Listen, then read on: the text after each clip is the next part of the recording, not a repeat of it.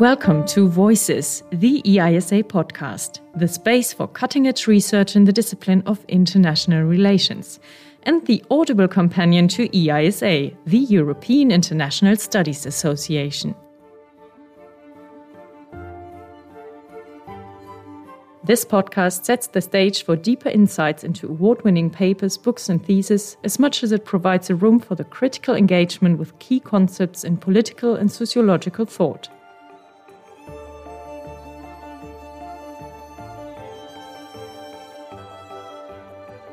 Voices, the EISA podcast, feeds your reading lists, makes cutting-edge IR research audible. My name is Judith Koch. I'm a PhD student at the University of Sussex and the production manager of this podcast. Please welcome our today's host, Beste Ijlane, Senior Lecturer in Political Science at the University of Amsterdam and EISA board member. Good day, everyone. My name is Beste Ijlane, and today I'm very pleased to be hosting Bahar Rumelili, who is a professor and Jean Monnet Chair at the Department of International Relations at Koç University in Istanbul. Bahar's primary research areas are international relations theory and European studies, with a focus on identity, ontological security, conflict resolution, and citizenship. Bahar teaches undergraduate and graduate level courses on European integration, European foreign policy, and international relations theory. Today we are going to speak about ontological security with Bahar. Welcome, Bahar. It's a pleasure for me to be hosting you today. Thank you, Beste. It's also a big pleasure for me to be here and to be discussing ontological security with you. So I would like to start by unpacking the notion of ontological security. When we look at the last 2-3 decades of international relations literature, we see that critical approaches to security have put forward a variety of concepts to move beyond conventional theorizations of what security is. So these works point to the importance of studying non-traditional security concepts, such as positive security, human security, and societal security. So my first question to you is, what is ontological security? And how does this notion relate to or differ from other security concepts within the IR scholarship? Okay, thank you. So I'd like to respond to this question by posing you and all the other listeners of this podcast a question. When you go to sleep at night, do you dread not waking up or waking up as a different person or waking up in a different planet or, in a totally different environment? We usually don't. We go to sleep expecting that we will wake up as the same person, even though we know Franz Kafka Metamorphosis, it's possible to wake up as a cockroach, and we expect to be waking up in the same environment as we have left it. But how do we learn to actually not dread such a possibility?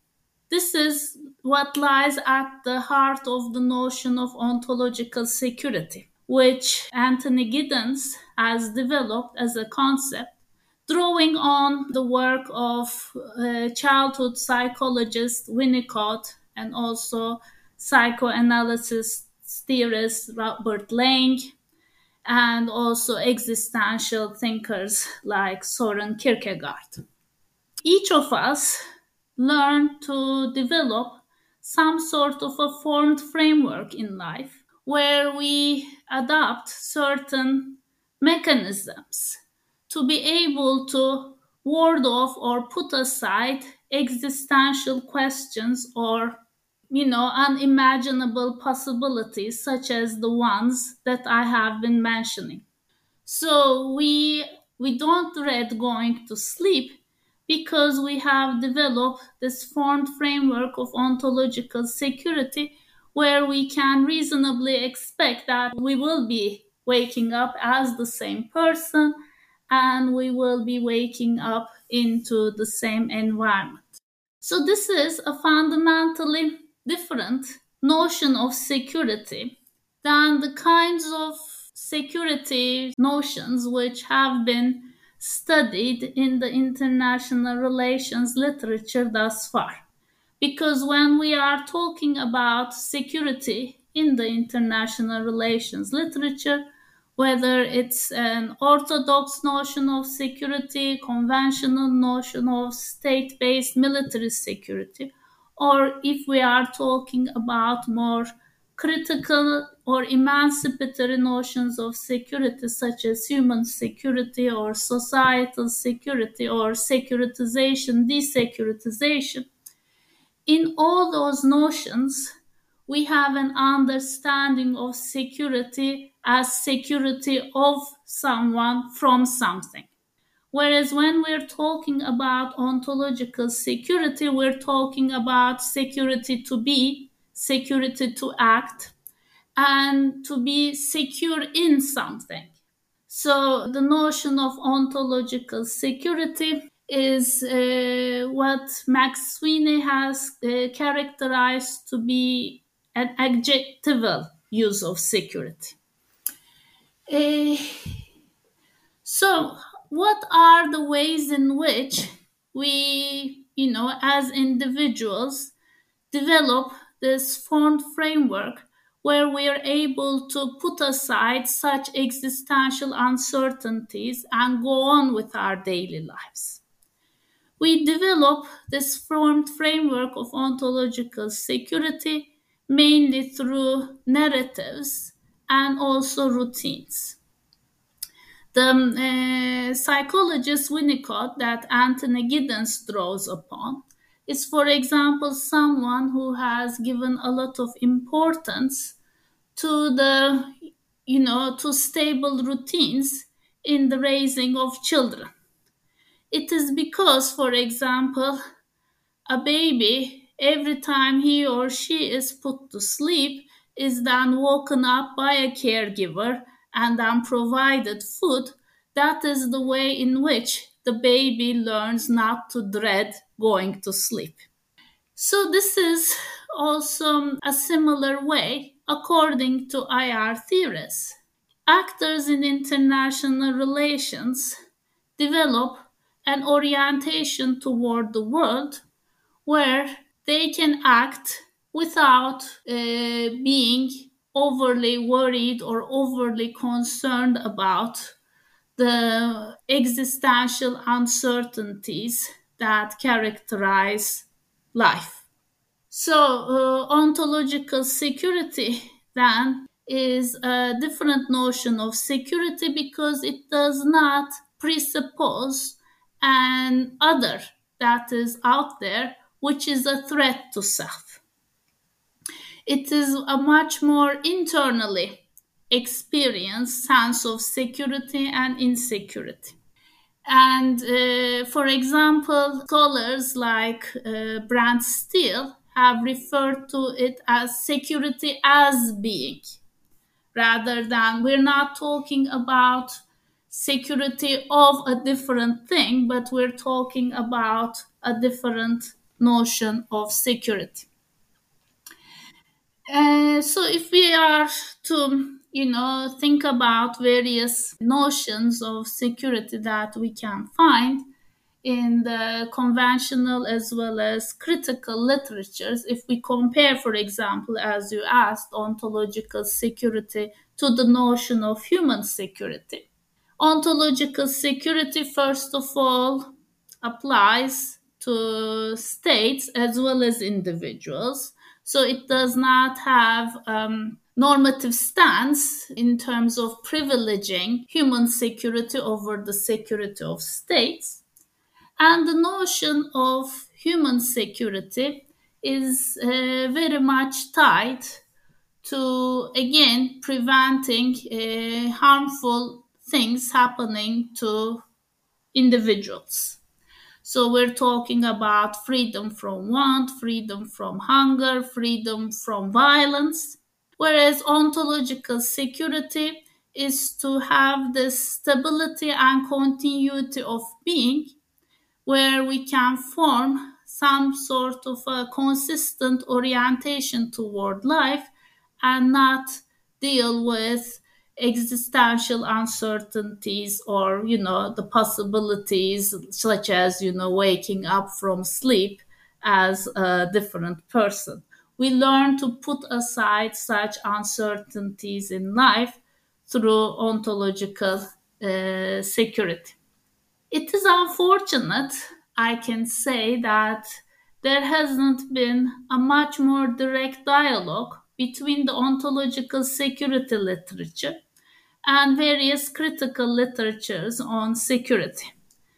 I think I was one of the first ones to engage in such a comparison in the 2015 article that I published in the Journal of International Relations and Development, where I talked about, for example, the distinction and relationship between the notion of societal security and ontological security.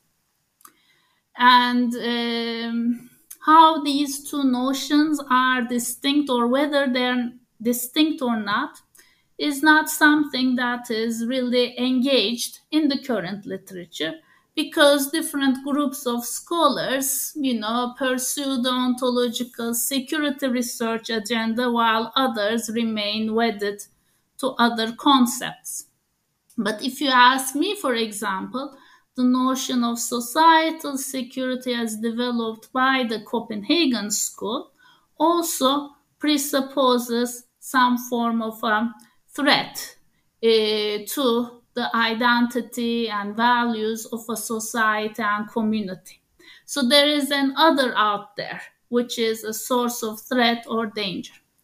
But when we're talking about, for example, the ontological security of German society in the context of increasing migration, we're talking about the ability of German society to maintain a stable narrative about self in the context of ongoing changes. It does not presuppose a notion of migrants or those difference to be necessarily something that is threatening identity or diluting identity. It's much more of an internal task to be developing and adjusting these self narratives to the ongoing changes. Yeah, it was a great introduction to the topic and also a fresh one. I really like the example you gave about sleeping. It gives really a real touch to a quite abstract concept, and I'm sure that our audience will also be able to relate to this example. Moving to my second question, which is the following. In your recent work, you argue that existing studies on critical approaches to security conflate ontological security and physical security. And you also argue that this conflation has implications for our theorization of the relationship between security and identity in international relations. So my question is twofold. I would like to first ask you to tell us more about the ways in which ontological security and physical security differ from each other, or whether they might coexist. And my second question is, what is the added value of ontological security in our conceptualization and empirical investigation of the identity security nexus? Relatedly, is the literature on ontological security monolithic about the relationship between identity and security? And here I'm particularly referring to your work on identity construction through difference, with a major focus on Europe and European security. Okay, thank you, Beste. Let me first of all start by saying that in the ontological security literature in IR right now is vast. And there are scholars that are defining ontological security notion in different ways. And these may be subtle differences in the eyes of people who are not maybe working in this tradition, but they're important differences when you are working within this tradition. So Jennifer Mitson was one of the first scholars who applied the notion of ontological security to IR. And the way she defined ontological security, first of all, was slightly different from the way in which I chose to define it in answering your first question. Because when she was talking about ontological security, she chose to define it by contrasting it to physical security. So she said that states do not only pursue survival or physical security, but they also pursue ontological security, which is not the security of the body, but then she said security of the self. So while this ontological physical distinction in the preliminary stages of this research program was quite constructive, especially in convincing more mainstream scholars that there is something other than physical security. It is somewhat problematic later on because how you actually, when you define ontological security as security of self, you're still talking about security of something, possibly from some other thing.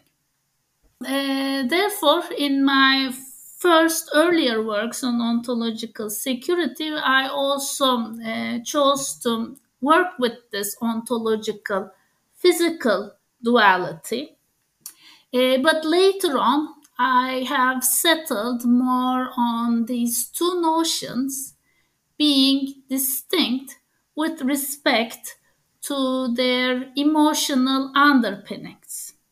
I now argue that it is much more appropriate to think of ontological security as more freedom from anxiety, while we're talking about physical, not necessarily physical security, we are talking more about freedom of fear.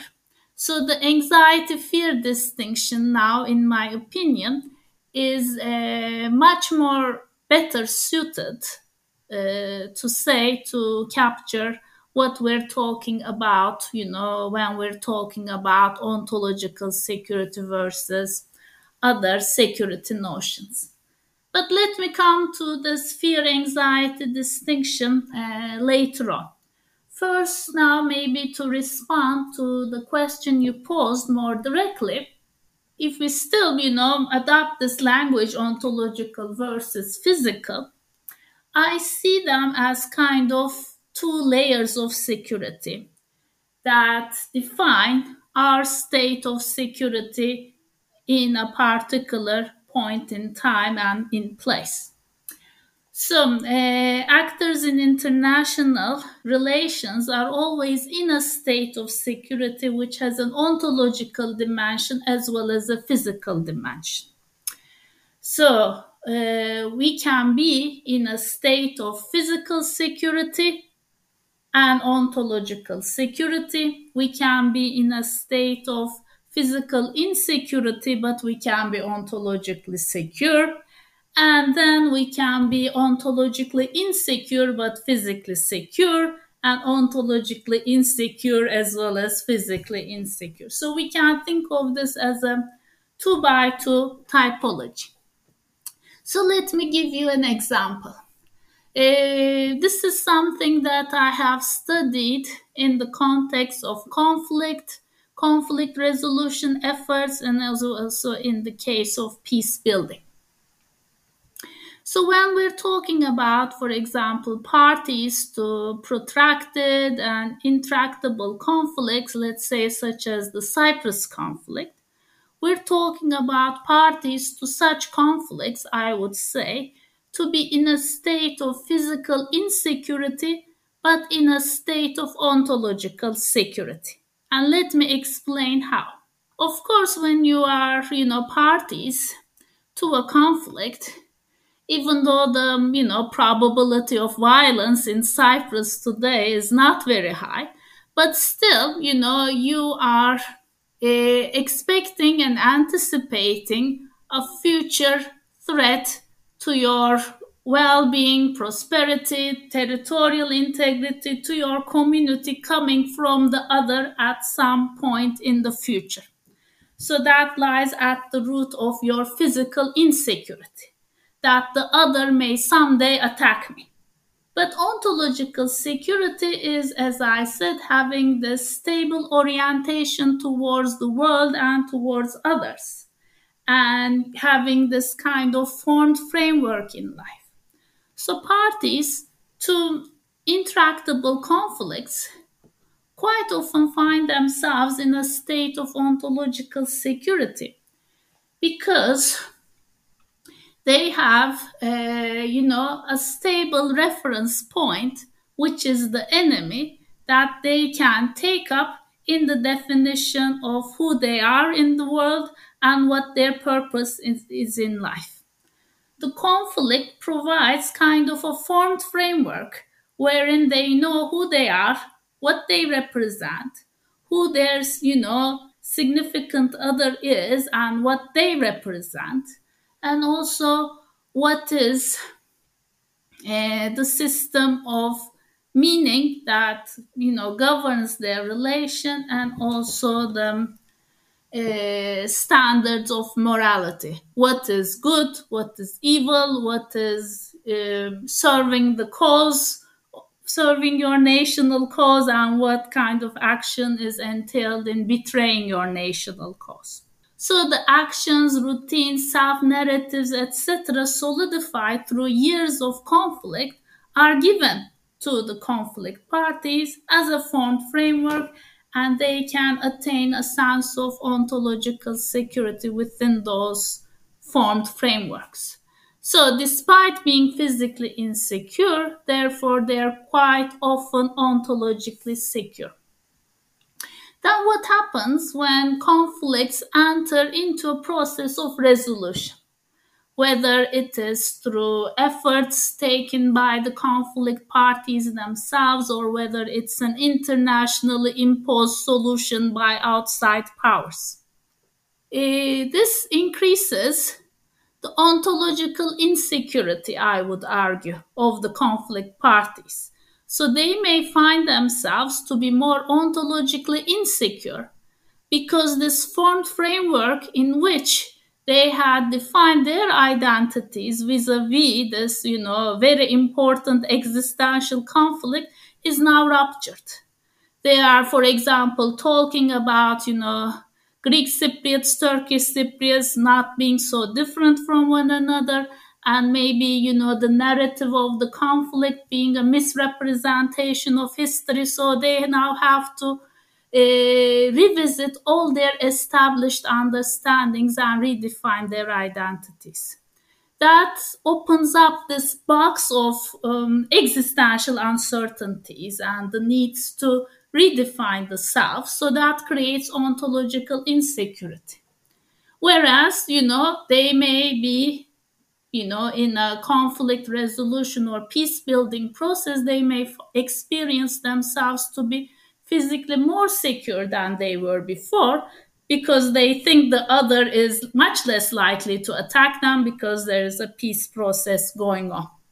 What I have emphasized also in a volume that I edited, which is titled Ontological Security and Conflict Resolution, but with the subtitle Peace Anxieties, is exactly this, that peace can be a source of anxiety because it generates ontological insecurity. And when we're talking about a situation of stable peace, we're talking about parties being in a situation of both physical security as well as ontological security. The two need to be existing at the same time. So, coming then to the link between identity and security, especially when we're, thinking about the literature on securitization and the possibilities of desecuritization. The understanding in securitization theory has been that, if we do not frame certain issues as security issues, as existential threats, if we take them out of the security realm and put them under a normal political discussion, then we would be achieving desecuritization. What I emphasize with this two layered conception of security is it's not that simple, because even when you take the security or threat out of the situation, like as I discussed in conflict resolution or peace building measures, you also have a situation of ontological you may also have a situation of ontological insecurity, that desecuritization may generate ontological insecurity. So you need to also reinstate ontological security by finding a new narrative under which the conflict parties can reimagine themselves as belonging to new identities or new conceptions of self, and can slowly develop new routines toward one another. So that is where I think the identity security linkage is important. And we capture it much better when we think about ontological and physical security as two layers of security that, coexist as different layers of security. Thanks for these clear definitions and elaboration, Bahar. It is very useful. You also briefly mentioned the notion of anxiety, and this is what my next question exactly seeks to further explore. In your 2020 article in International Theory, you engage with Hobbes and existentialist philosophy, and you call for recognizing the notion of anxiety as a constitutive condition for state behavior in international relations. And in this article, you move to an investigation of the notion of anxiety in the study of ontological security and IR theory in general.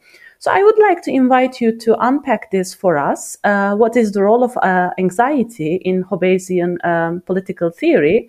And how do you think this notion enriches our understanding of state ontological security? Mm-hmm.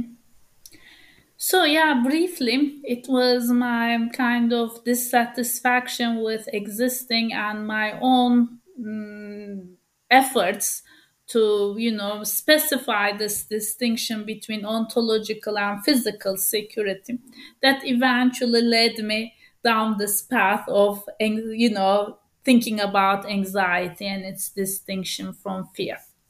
And I found it to be quite interesting, actually, that this distinction between anxiety and fear is not really taken very seriously, or didn't have established literature on it before in international relations, whereas it is quite central to existentialist thinking.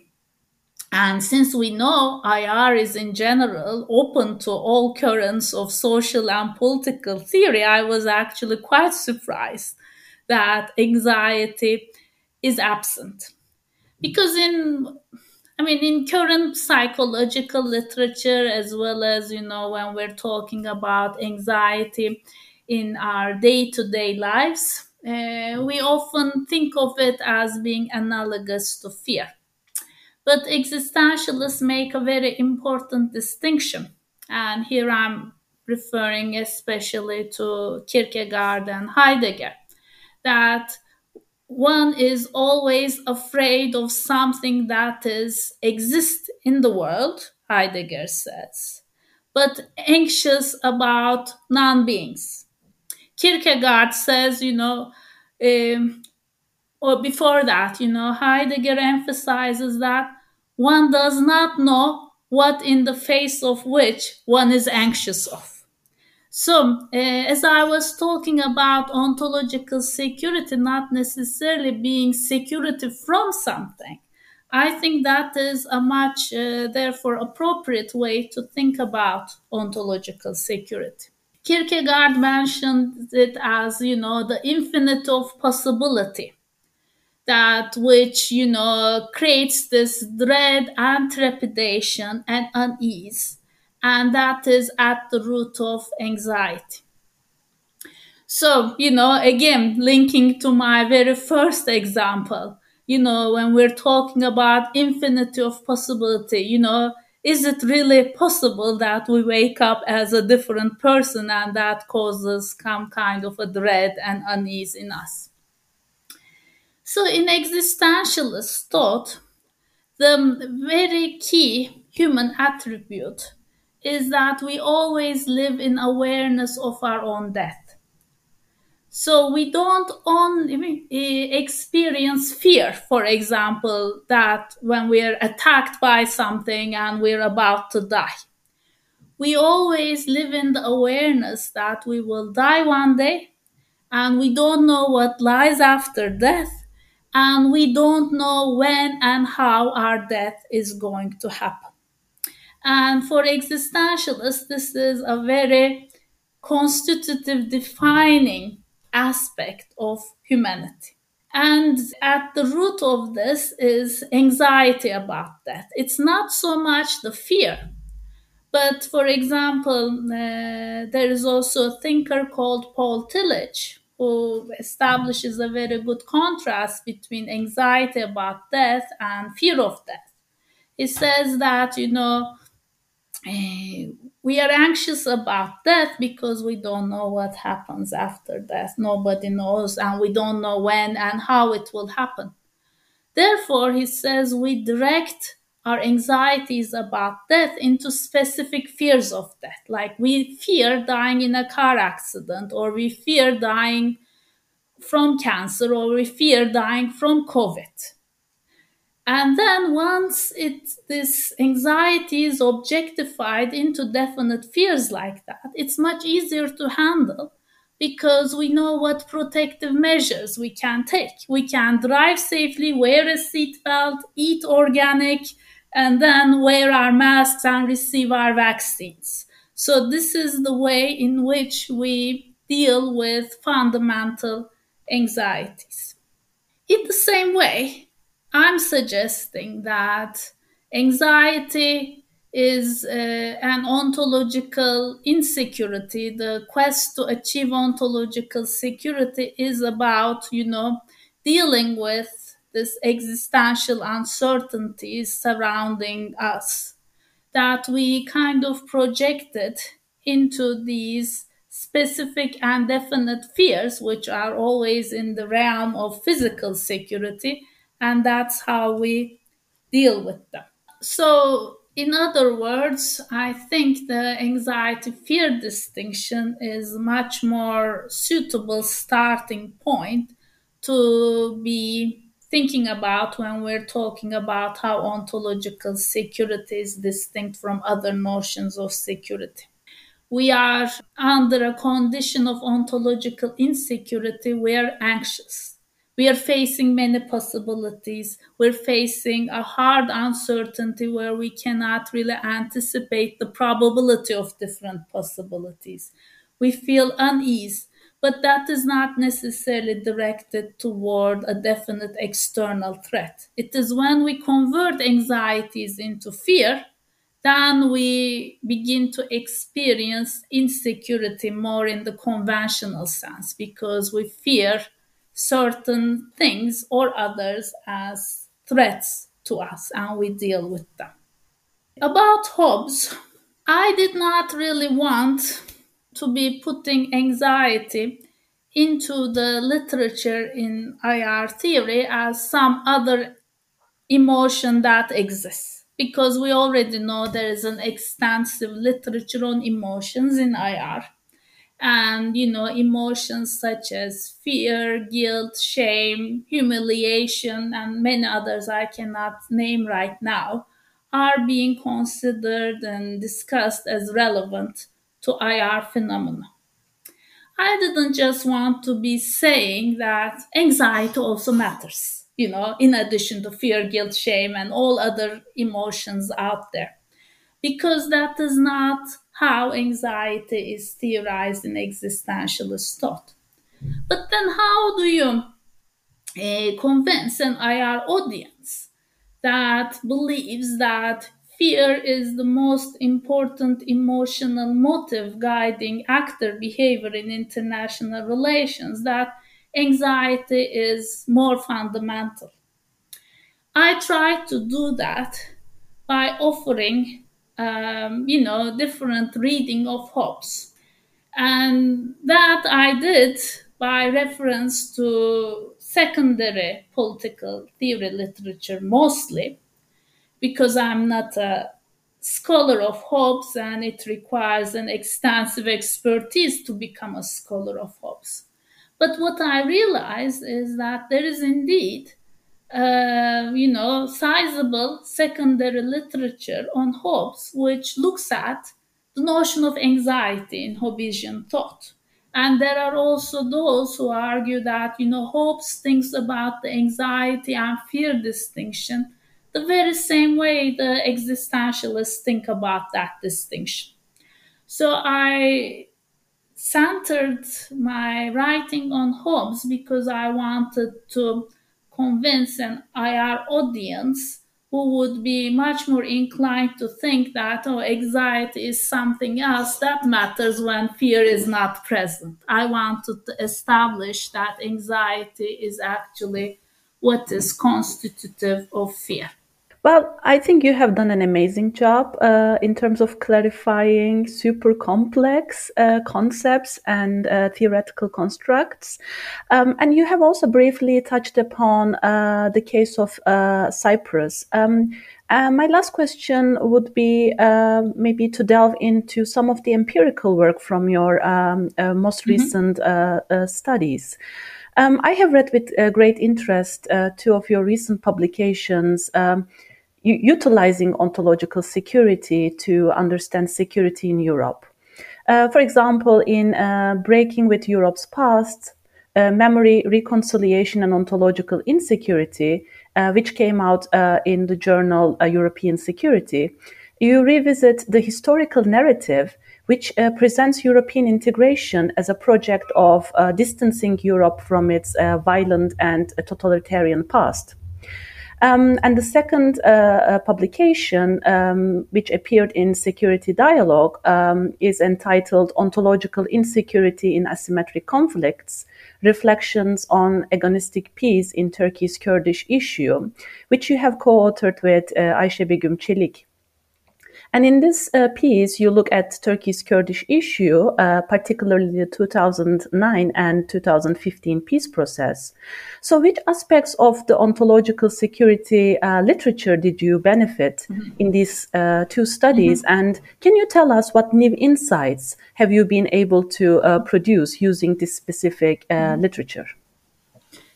Yeah, thank you for this question. Definitely, as Turkish scholars, there are issues out in the world that, concern us, and we would like to, make use of our theories in ways that shed new light on these issues that concern us. So, with regard to, of course, we were very disappointed with the ultimate failure of the various efforts which were taken to create a Turkish-Kurdish reconciliation process in Turkey in the beginning of 2010s. And my co-author, Betül Çelik, and I thought that the ontological security framework can provide some answers about why this process was unsuccessful and maybe can offer some guidance to policymakers if such a process is attempted in the future. So basically our argument was kind of simple, because we started from the premise that the designers of this reconciliation peace process didn't take into account ontological security concerns of the parties.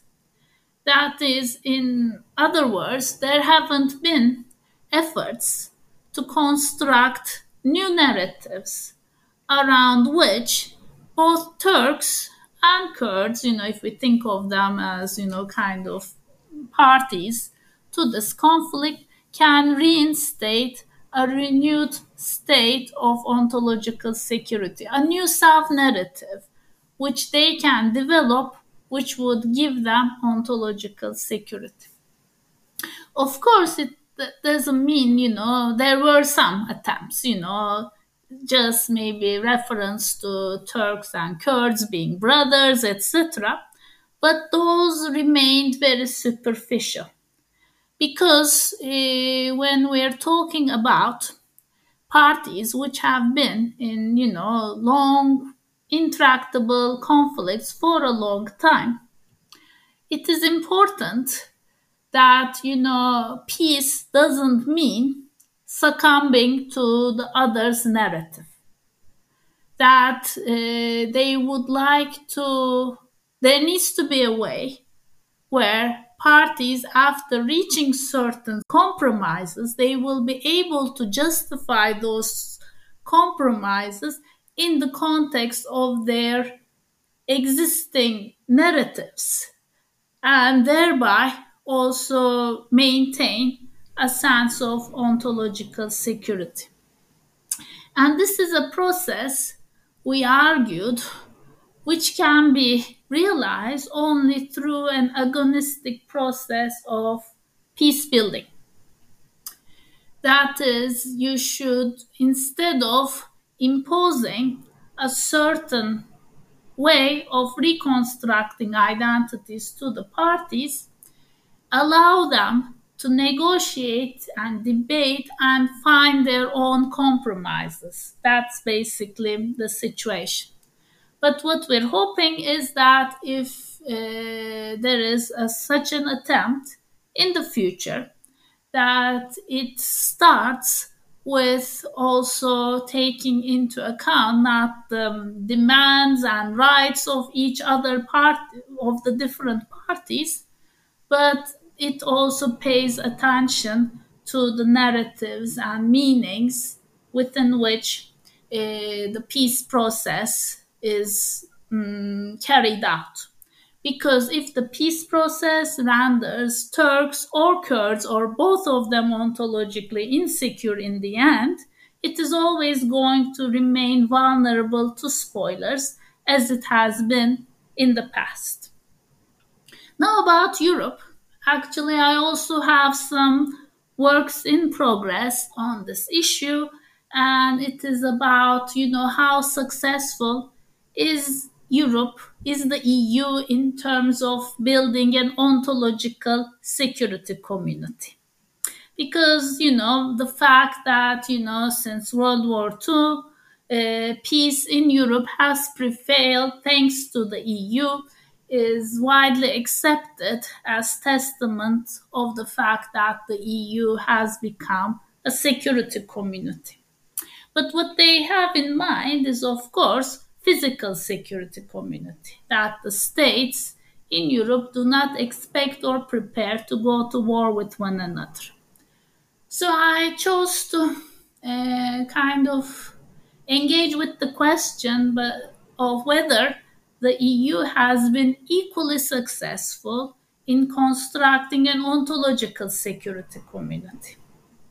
And in that respect, then I stressed kind of the importance of reconciliation and also the politics of memory.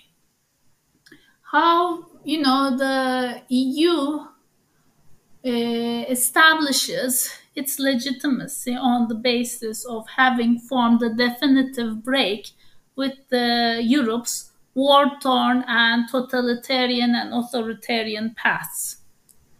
But, as ontological security theory suggests, any form of radical break with the past is something which is potentially ontological insecurity inducing.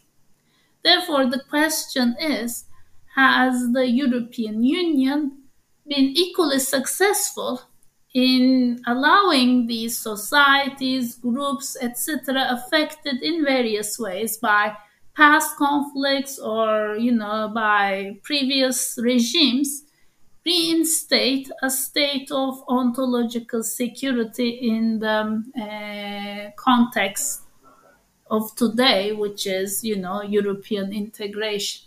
Overall, maybe it wasn't stated very clearly in the article, but I can make this point right now, that this notion of breaking with the past, being the EU's overall raison d'etre.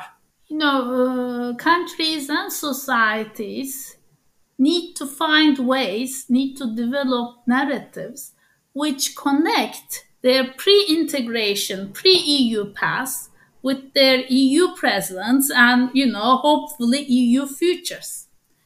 This is, for example, what Britain failed at, because it wasn't able to develop a narrative which could link its pre-integration past with its, EU members present. The pre-EU past became an alternative vision for Britain's future.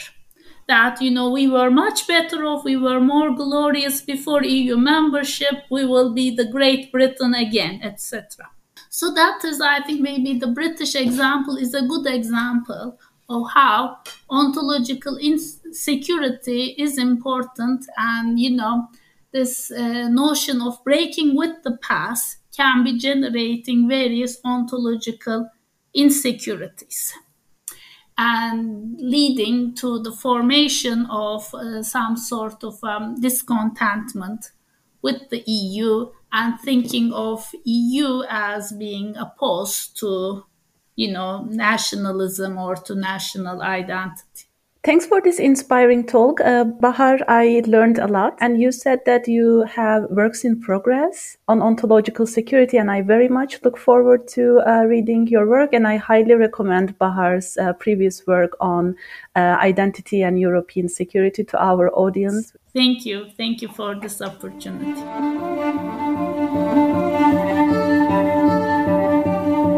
Thank you for listening. Please find all information on today's interview guests and host in the show notes. Voices, the EISA podcast, is available on all established podcast platforms. If you liked it, subscribe now. Voices, the EISA podcast, feeds your reading lists, makes cutting-edge IR research audible.